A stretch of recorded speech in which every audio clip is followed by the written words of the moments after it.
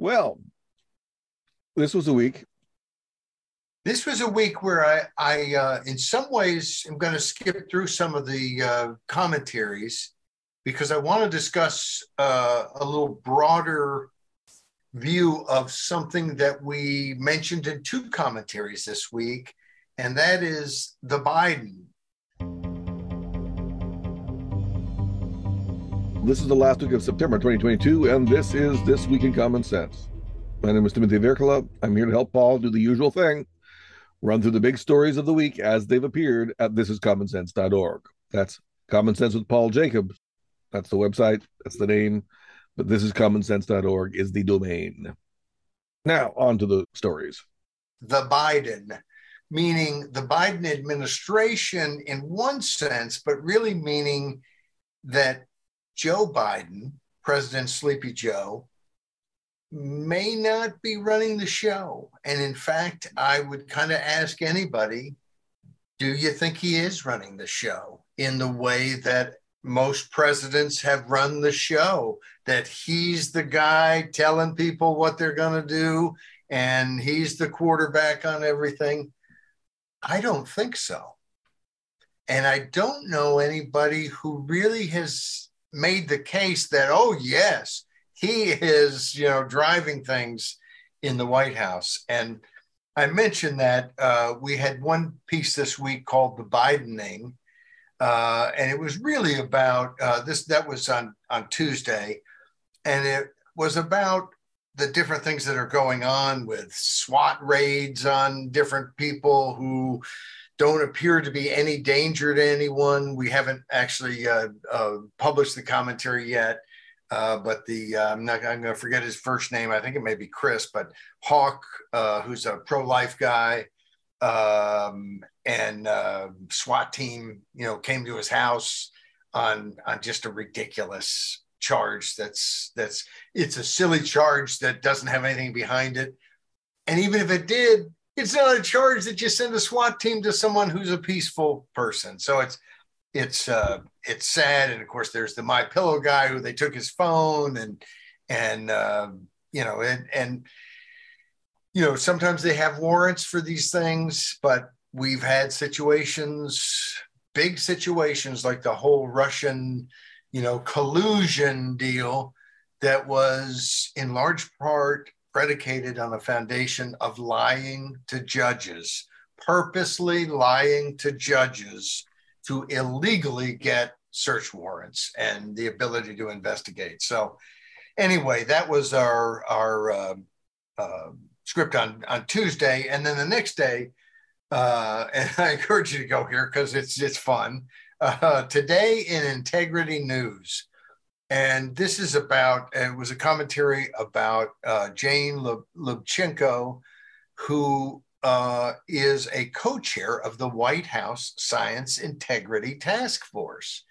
And in like perfect Washington parlance, style, whatever, she did a deal with her brother-in-law or sister-in-law, whoever it was, an in-law, where they published some study that it turns out used data that was way out of whack, and ended up apologizing for putting it forward. And look, she didn't kill anybody. She's not a monster, beyond all, belief. No genocides can be laid at her feet. But why is she the co-chair of the White House Science Integrity Task Force? You would kind of think you'd just say, look, this isn't working out here. We want someone to be able to hold the mantle of, high integrity. And it's business as usual, that it's not just that there's a lot of corruption in Washington. It's also that it's just kind of ho-hum. Is the media going to report it? Well, really, why should we? Should we care about it? Aren't we only supposed to care about the corruption on the other, the red team or the blue team? Just sad. But that was Wednesdays, and you might take a look at that at thisiscommonsense.org. People should know that what she did was, in a journal, she let through an article by her brother-in-law that was really bad. And she was censured by the National Science Foundation. Is that what you said? Yes. And yes. she basically can't publish an article for 5 years. They treated it very seriously. And I believe there was another article where it mentioned there were other publications or groups that had stepped back and basically, given her a solid demerit reprimand for what she had done. And we should remember that we are now infected with bad science all the time, junk science in the journals. The peer review system has sort of fallen apart. It's turning out not to be as effective a method of getting objectivity. And in fact, it's a sort of a log rolling system now. There's just a lot of problems with it. And it's in that context that the legit scientists say, you're not you, but this woman is not being honest. And science really does depend on honesty to a great deal. I mean, I know it sounds crazy. A lot of this world depends on trust and honesty and those kind of things, those lovely intangibles. Well, and we had two other scripture, three others. Today's Fridays was Repression Pal, and that's about PayPal continuing to, not only deplatform folks on the right, but then steal their money for a couple of months or more and just make it hell on earth without any real explanation as to why they think they're justified in doing that and why they're taking, such draconian actions. And, we have donate buttons at some of the websites I'm involved in, including This Is Common Sense, .org. But I didn't check to see, we may be using Stripe now at thisiscommonsense.org, but there are other vendors other than PayPal, and I'm going to rapidly move any of the websites that are PayPal to Stripe or just some platform that there's some confidence isn't, and even if they're not going to screw me, isn't screwing other people. I hate PayPal. I've had a problem with them for years, and I just hate them. And I decided recently that I'm not going to put up with them anymore. I use the Cash App. The Cash App works just great, and I think that's part of. I don't remember what it is, but I like it a lot. It works fine for me. Yeah, I haven't used Cash App, but I know people who have. That's Repression Pal, and paying their dues to the great establishment. And we've had so many different discussions about how, these are private companies, but boy, are they in bed with the government. Here's the feel-good story of the week was Monday's. The fix wasn't in. And that was the story about North Dakota, term limits for the state legislature and the governor. It's one of the few states that has initiative and referendum that hasn't term limited its legislature. They have a measure that's on the ballot now. It was not on the ballot, even though it turned in plenty of signatures, because the Secretary of State, who just happens to be a 30-year incumbent, said, oh, no, he's concerned there's fraud with one of the notaries who notarized some of the petitions and threw out 15,000 petitions. I mean, the requirement is 31,000, so it's a big chunk. And a lower court judge basically ruled with him that I'm paraphrasing, but loosely, but basically ruled, hey, he's the big shot Secretary of State. So whatever he says is law and goes, and he can just make up that he suspects somebody of fraud, hasn't proved anything, hasn't made an actual charge in any court and so on, but can just say somebody is suspected and throw out all the signatures. And so I remember as I read that story weeks ago, thinking the fix is in. And then lo and behold, the Supreme Court of the state of North Dakota, the Peace Garden State, what a great name, the Peace Garden State's highest court ruled unanimously that, as they put it, he had misapplied the law, which I thought was a really gentle, nice way to say it. And they put term limits on the ballot. So it's measure one on the ballot in North Dakota this November. I would encourage a yes vote. I suspect it's going to win, even if I didn't encourage that yes vote. But Very glad to see that on the ballot. A lot of people did some hard work. And as I mentioned in this story, so often people don't, there's nothing that I know of that's really kind of gone through what Jared Hendricks, who's the leader of the effort in North Dakota, has gone through, but was brought in before they ever announced that there supposedly weren't enough signatures, and told that this could all go away if you just withdraw the petition. He stuck to his guns. He wasn't having any of it. He didn't do anything wrong. And if anybody did, then go after him. But I'm doing what I'm here to do, which is to assert my rights and see if we can get term limits. And so salute Jared Hendricks. And it's one of many untold stories, largely untold stories about Americans who stand up. And it's the only way you keep your rights, is to say, you know what, I'm not backing down. I'm not taking the easy way out. We're gonna stand up and fight for what's ours. And then the one other piece, unless you had a comment about the term limits. No, I just looked at the title of Deadly Dress Code, and I'd forgotten what it was about. This is what's coming up. You're going to talk about Deadly Dress Code, and I had forgotten what it was about already. That's how fast my mind can go sometimes. And I was thinking, he's not talking about Lizzo, is he? But no, he's not talking about Lizzo. Lizzo, the big Lizzo story. Lizzo is this artist. I guess she does rap or something. I don't know. She's actually a talented flutist. Okay.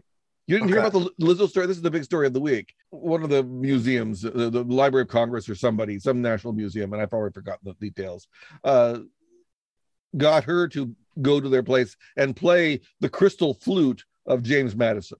There was an article.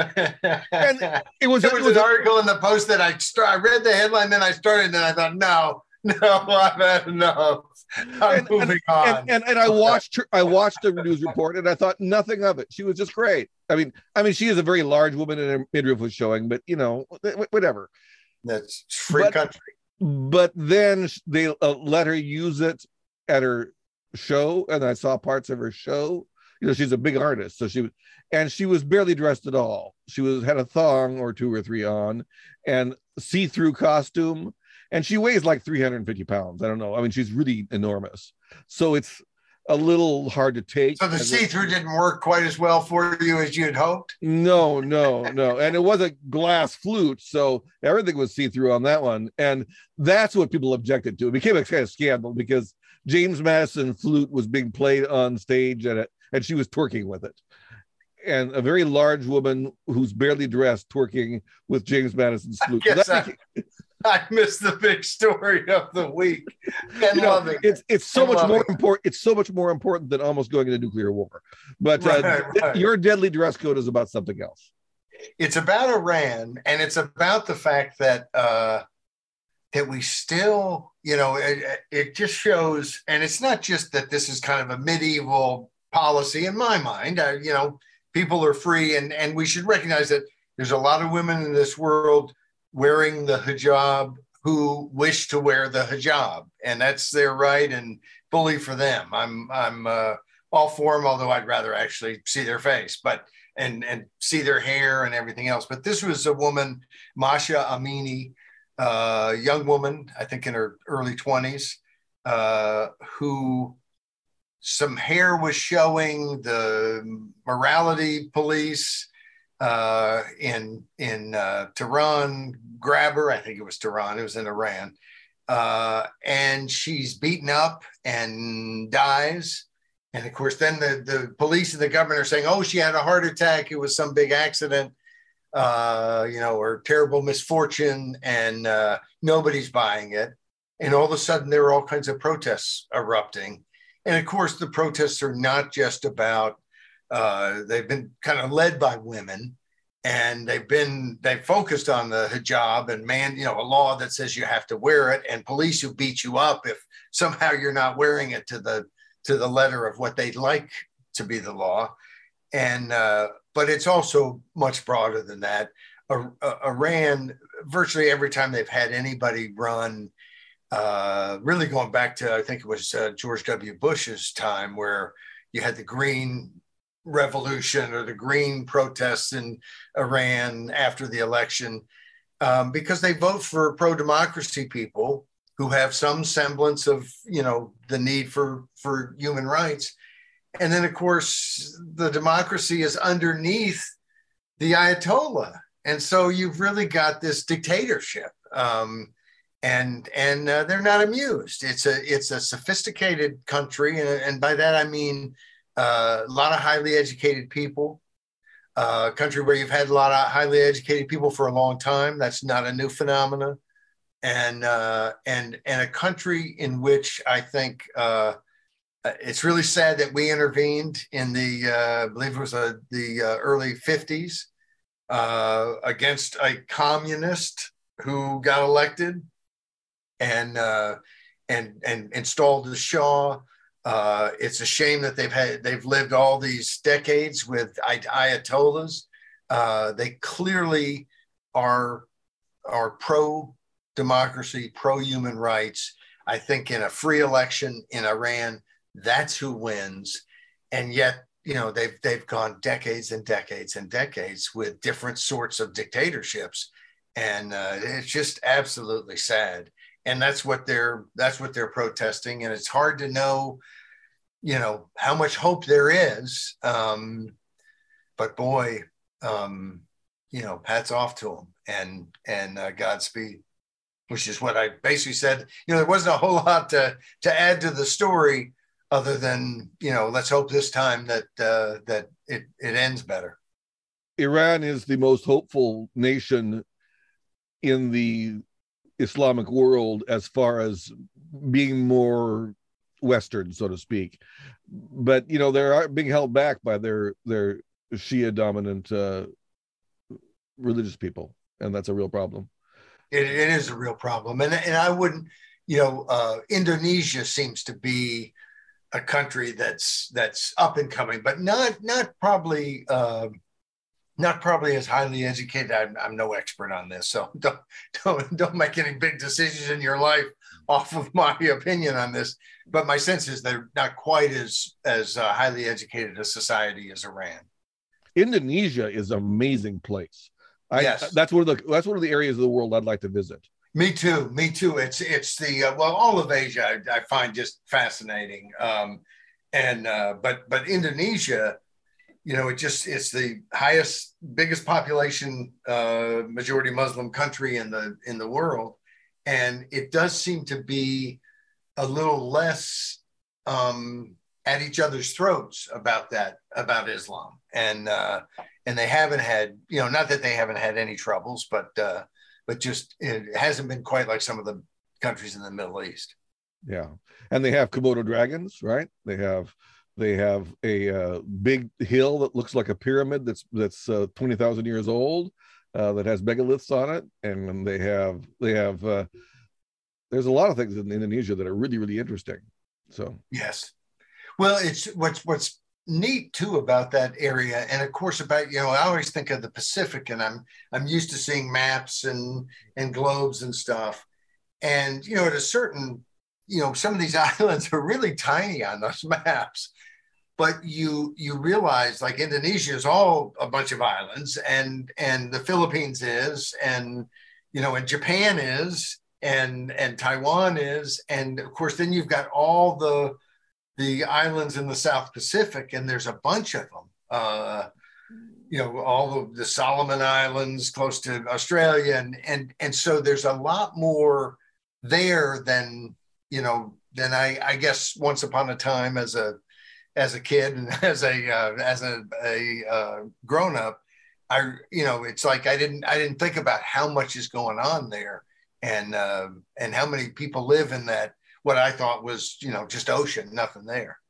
It's just an interesting, fascinating place. And we know that not too long ago, several other species of hominid or human beings, not our kind, not Homo sapiens sapiens, but something else, lived in that region within the last 40,000 years. And Melanesians have the highest amount of Denisovan genetics of almost any population on the planet. And so Is that Neanderthal or non-Neanderthal? it's the non-Neanderthal. We have a few teeth and a finger bone, and that's about it. But we got the genetics, and they're learning a lot about the genetics. And there's some group of people that descended from those people, like most white people, have a lot of Neanderthal in them. And so, sometimes scientists say things like the Neanderthals never had more population than they do now, because we're the remnant of the Neanderthals, and there are people in China and Melanesia and elsewhere that have high levels of denisovan. And that's just interesting, because I'm really fascinated by all the new things we're learning. And Indonesia is one of those places that has some really interesting and weird stuff, like the hobbits lived in one of their islands. So the JR. No, it's they found the halfling-sized human beings on one island in Indonesia, or that area, and they lived until fairly recently. And some people think they're still around and they're hiding. So I mean, because when white men got to the island, they heard the lore of these halflings, of these small people. Well, they found the bones of them in the cave fairly recently. And so that has nothing to do with anything you were talking about. Very interesting, but yes, we're down a rabbit hole. I wanted to just circle back and talk a little bit about the Biden and the fact that the rest of the world watches America. I think I've said on several different podcasts, I've retold the story how the security guard at this place in London last November pulled me aside and said, "What the heck is wrong with America?" And there is there's a lot of the world watching what happens in America, and love him or hate him, and that seemed to be everybody's emotion, one or the other. Trump was certainly somebody who the rest of the world, I think, kind of stood up and went, "Whoa, hey, what's going on there?" And then we follow that with a guy, and remember all the talk about the 25th Amendment, and we may have to take out Trump because he's not really all there or something. Now we've got a guy that is just visibly not all there. And maybe it's just a little bit of the time. Maybe it's exacerbated when he's giving a public address. Maybe the problem isn't exactly as we see it on our television sets, but what we see on our television sets is troubling. And here's what's 60 billion times more troubling: that we don't have an honest conversation about it. And that this week there was a piece, I don't know if it was on Tucker Carlson or was somewhere else, but I picked up this piece, and I think it was on Fox News, where they were talking about, wow, the media is starting, it may have been in the morning, where I see more of my news these days. I get up too early.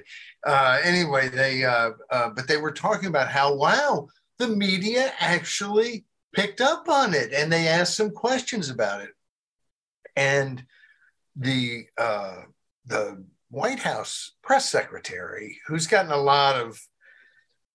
there've been a lot of negative talk about how she just doesn't seem to, respond sensibly, intellectually to clear questions like this question about, hey, what's going on that he didn't realize, this woman is no longer with us. She died last month. And you could understand that someone might, okay, maybe I don't know her very well. And I remembered that she was one of the sponsors. And so I figured she was here. Oh, she died. I'm so sorry. What a faux pas. Please forgive me. I hope I didn't upset anyone. And you move on. But of course, what the press secretary said is, well, it was top of mind. That's why he brought it up. And of course, he's meeting with the parents in a day. I think that was on Thursday, and on Friday he was going to meet with the parents or some such thing like that. But in other words, he had every reason for it to be top of mind that she's no longer with us. And if this were the only instance, Well, then you'd say, okay, well, I'm not sure what it is, but okay, there's one instance where he seemed to be pretty befuddled. Big deal. Everybody has a bad day, that sort of thing. This is instance number 62,040. It's like, this is ridiculous. And that the White House can't respond. And maybe the response is, well, maybe he got confused at the moment about that. Sometimes under the lights or whatever, it doesn't always come out right. You thought, oh, that's right, I was thinking something else. There are all kinds of logical explanations. We don't get them. We get bald-faced lies and stupid tap dancing that is insulting of our intelligence and insulting to the media's intelligence. Since the media is all Democrats and they're in bed with the White House, you'd think you wouldn't insult their intelligence. Or maybe you would. But anyway, that's, we live in a country and we say our president is the leader of the free world. So he's not just the leader of 300 million people in a country that has nuclear weapons and he's got his finger on the button if he wants to. He's the leader of the free world and he's befuddled. And he's often, you hear him say stuff and it's like he doesn't say all the words. He just goes through it like the reading the teleprompter is too much work for him.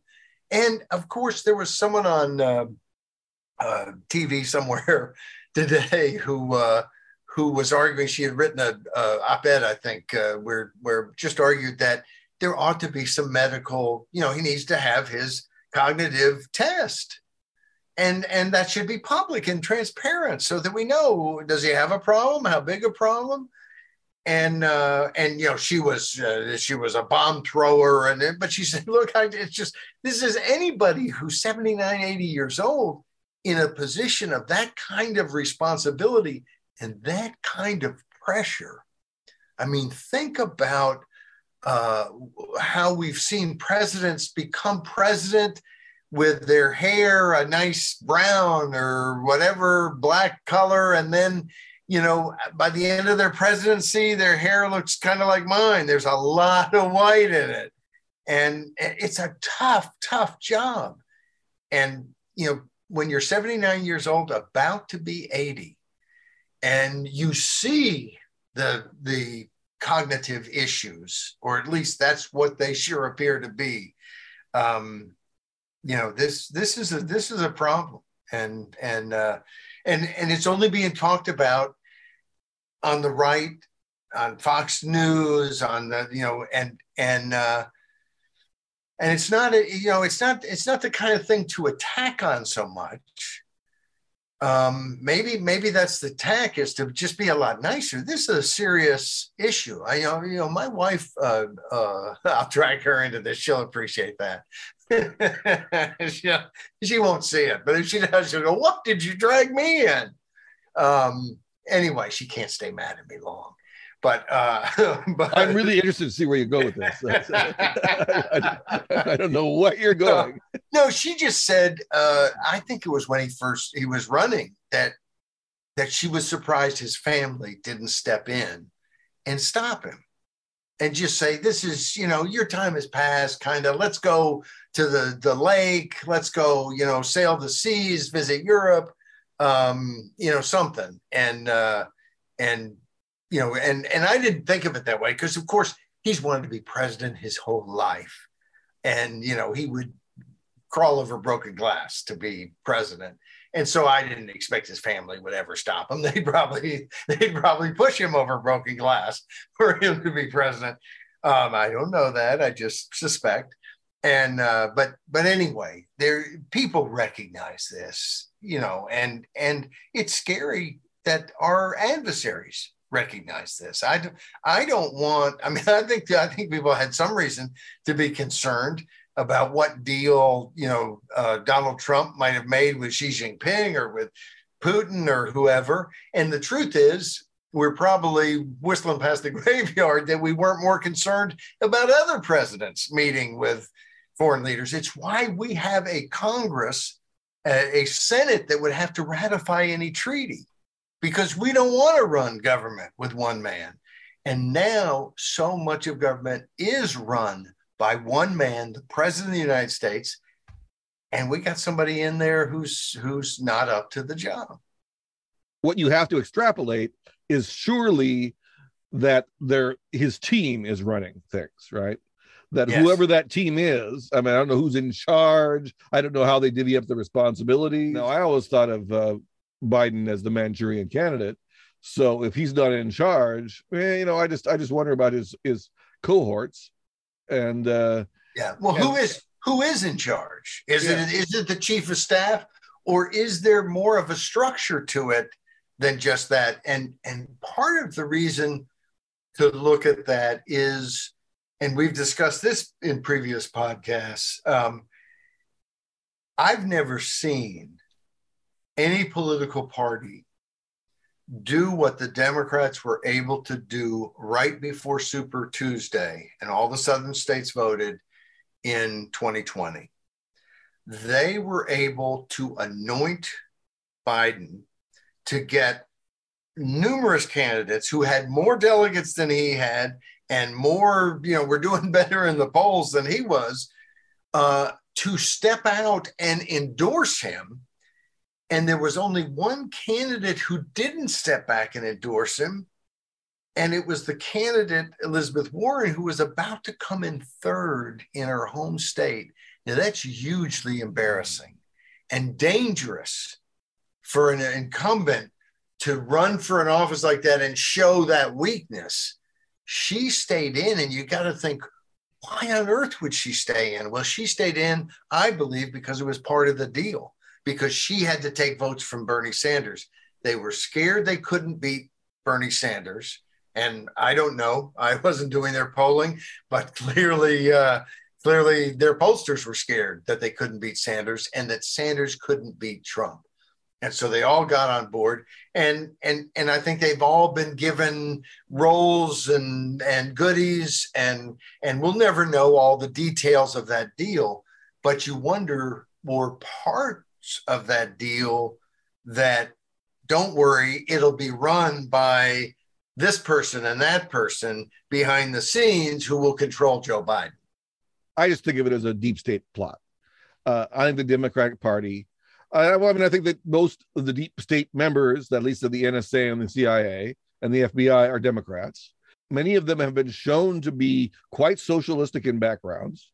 I mean, even Jim Comey has a strong socialist background.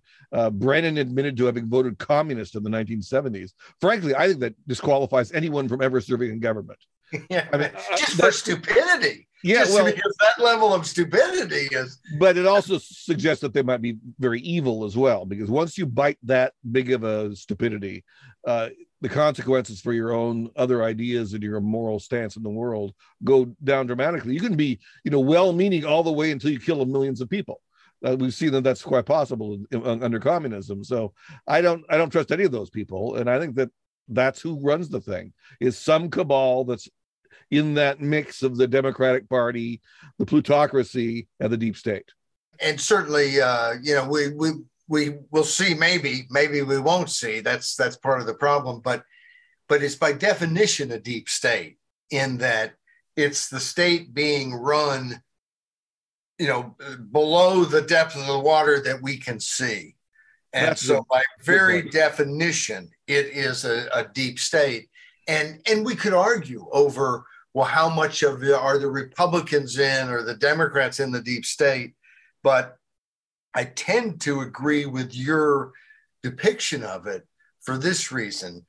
Most of the deep state Republicans were the neocon Republicans, were the Bush Republicans.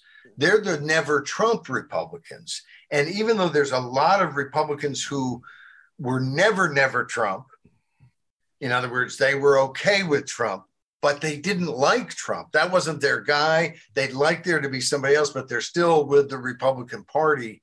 So it's that slice that sometimes they act like it's a much bigger slice than it really is. But a lot of it is deep state connections, or it's very easy to see it through that that prism kind of that all these folks are together with the deep state. Liz Cheney, what does she have in common with the Democrats? Well, they both, love the deep state and have been part of the deep state. Most of the Democrats and Liz Cheney and her dad were, they had deep state tattooed somewhere.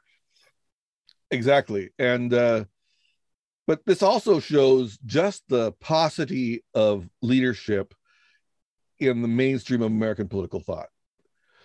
The fact that Trump was chosen, yes, shows just how poor of imagination and intellect and moral standing the leadership had. And they're ready to blame people a lot of times. The people are so stupid that they would vote for this person or that person, or especially Trump. But I think they're intellectually aware enough to realize what people voting for Trump says about the other candidates they presented, who didn't speak as nastily, didn't have that same kind of abrasive personality. There were all kinds of, Americans elected someone that a majority of us didn't like particularly. And he didn't get their votes because they tripped and hit the wrong button. He got their votes because they thought about it and they realized we cannot trust those other candidates. They'll sound better on TV. They won't, our society won't have as much recriminations and fighting and all that. The media won't be going apoplectic 24/7, if we elect somebody else. But my father, who voted for Trump in the primary and passed away before the general election, didn't vote for him in November. And I'm sure would have been surprised that he won. But the one thing he would always say, I would say, Dad, this isn't your guy. This guy, you taught us not to grow up and be Donald Trump. And he recognized it. No, he's a jerk a lot of times. But he said he's the only guy who will do anything different. He's the only guy that will do anything to stop the march of big government Washington determining every little aspect of our lives and wrecking the country and not really caring about it. And in that way that, hey, he's the only guy who's different, my dad was 110% right. And that's why people voted for Donald Trump.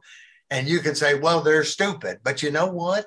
Almost because he won't do stuff enough different, or he's too dangerous, and they may be right about all kinds of that, especially that he won't do enough different, that we wish there was someone who would do even more different than the mainstream candidates we get. But whether it's a situation where the one thing that's clear is they were willing to go out on a limb, and that was driven not by their estimation of the dangers of Donald Trump so much, but by their estimation of the dangers of the status quo.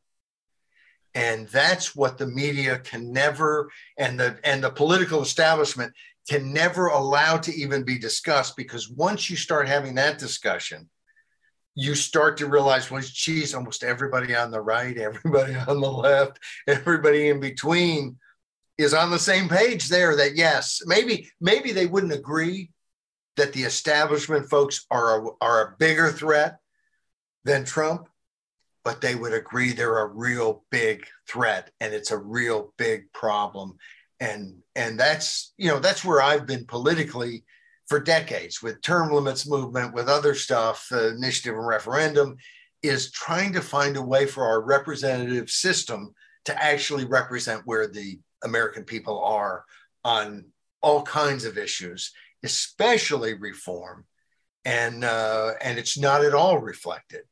And of course, the mainstream media watchdog of government, of politicians, of the deep state, is a joke. They're no watchdog. They're a lapdog. They're the PR wizards for the political wizards. That was Trump's probably his biggest popularity factor, I think, was Yes. Ross Perot's, which is that he attacked the press relentlessly for their perfidy, their lying, their bad. I mean, they were just partisan hacks. They're just part of the problem. I think it's because, of course, Operation Mockingbird and the fact that the press is the corporate press, the corporate media conglomerates are basically creatures of the CIA. I mean, that's just, I don't have proof of that, but I think there's a lot of evidence for it. If people start to watch, if they watch TV news and they start to see who's talking, who the talking heads are, and they do some Google or DuckDuckGo searching, they will find so much crossover with the CIA and the FBI and the deep state and the media that they might agree, oh, we don't have a smoking gun. But boy, what Tim Berkla was saying sure seems to be accurate. That's my impression. And I think that's the good thing about the good sense of the people who voted for Trump.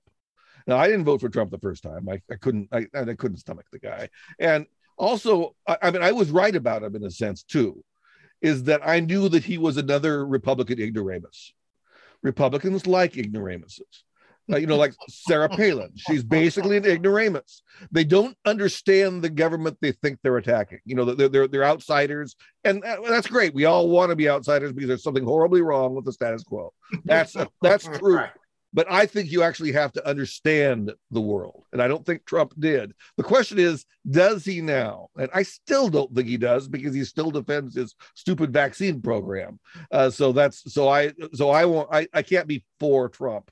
But he from a business standpoint, like what he did before he's even in office with the Boeing plane that they were going to build for $400 million or something. And he told them, no, cancel it. I'm not paying that. That's way overpriced. He does know certain things that politicians don't, like how to negotiate and how to get, a better price. And those things, I think, excited people that, hey, here's a different guy. But I think what you've pointed out again and again, that's I think, unquestionably true. For all his battles with the deep state, he did not seem to fully understand it or to fully understand what an enemy it was, because he didn't, at different times there were different threats or suggestions that he was going to declassify things and show, the deep state doing bad things and so on. And he never really did. The Kennedy stuff that was, that there, some of that stuff has been classified for 50 years, 60 years. And he had said he was going to declassify it all and then ended up keeping some of it classified. So, I'm sure there are things we don't know, but that's only because they refuse to tell us. But it does seem to be that you're charged that one of his biggest problems was not fully appreciating, in some ways, his own critique of the deep state. Really bit him numerous times, and certainly in the last year. I don't think he understood what he was dealing with, and it's probably worse than that in a sense, because I'm not a MAGA American, a MAGA Republican. I'm not a MAGA conservative, but which I mean, make America great again. I think that is the Republican fantasy, is that America was once great and we need to go back to that. Well, to me, greatness is not the point, because if you have problems, your problem isn't with greatness. Your problem is, what principles are you embracing now that are destroying you? Turn your back on the bad principles and establish the good ones, many of which were at the beginning. I will admit that. And I like, that's the thing. That's the great thing about being an American, right? Is that you can read the Declaration of Independence and the Constitution and say, those are some great ideas and some great men. Okay. And we all, that's the most American thing about me, in a sense, other than that I speak the language and right. I'm an American like anybody else. But really that's the thing I like. But Republicans have this fantasy that they can get back to 1950, or 1954 or whatever, somewhere in the Eisenhower administration, when things were going really good, and that's always seems what they're up to. And I think that they have to be more serious than that. I think MAGA is a bad slogan because it distracts Republicans from the real issues. And the real issues is that they have lots of corrupt institutions and institutions that cannot long survive. Like Social Security has always had to be refiddled every generation so that there's more taxes coming in. And it's a problem because it's not set up properly. It was never set up to be an investment system. It was always set up to be a welfare system. And American conservatives will never, ever confront that because they like their Social Security. I mean, that's really what it is. Well, although Bush, and he never really, George W., never really pushed it, but after his big win in 2004, talked about privatizing Social Security or making big reforms and so on. And of course, the Democrats never talk about it. So in even though I think you're obsessively right there that they won't attack it and they won't change it and reform it, part of that is because politically they've created so many different landmines that you're going to lose the election because we've now bought off these people. Oh, sure. And now, people, I'm 62. There are a lot of people who they need that Social Security now. They've depended on, they've paid in, into the lockbox, which I think is in Al Gore's basement. And so they're tied up in all that.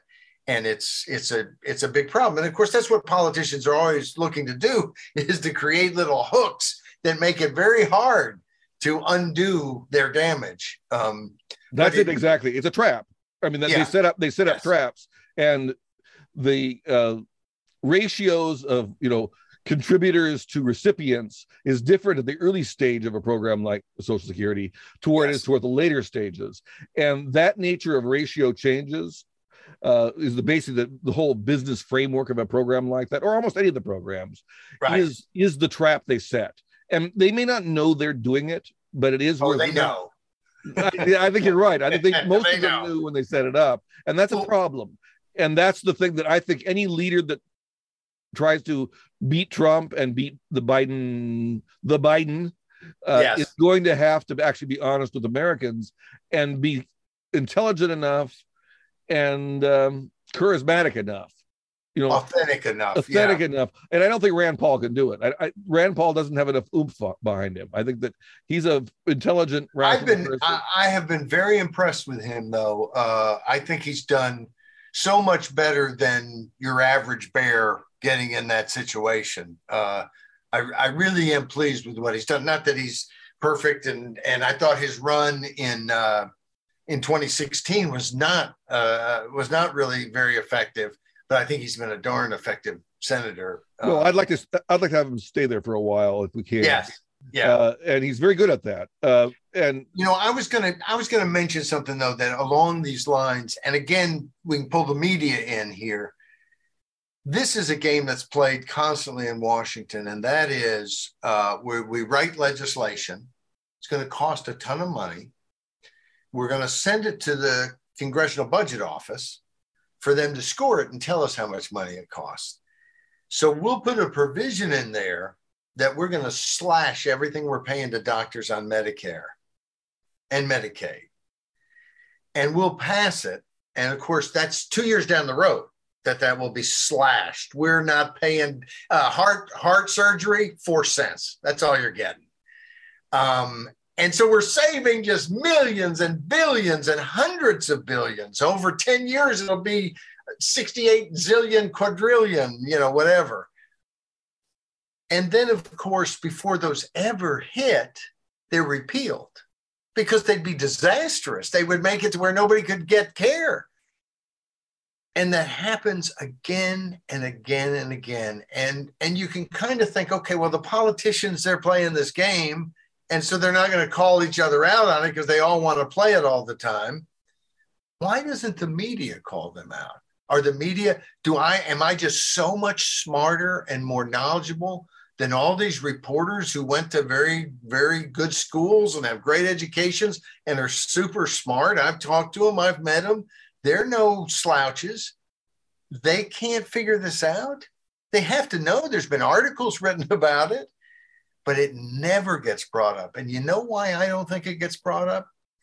Because they're all in favor of more spending. They went to universities where everyone's a communist. And I don't say that jokingly. A lot of times I'll joke about, oh, you're a commie. But when we're talking about American universities, there's no humor there. They're communists. And so they're educating people with the hopes that they'll become communist. And journalists sometimes fill that bill pretty effectively.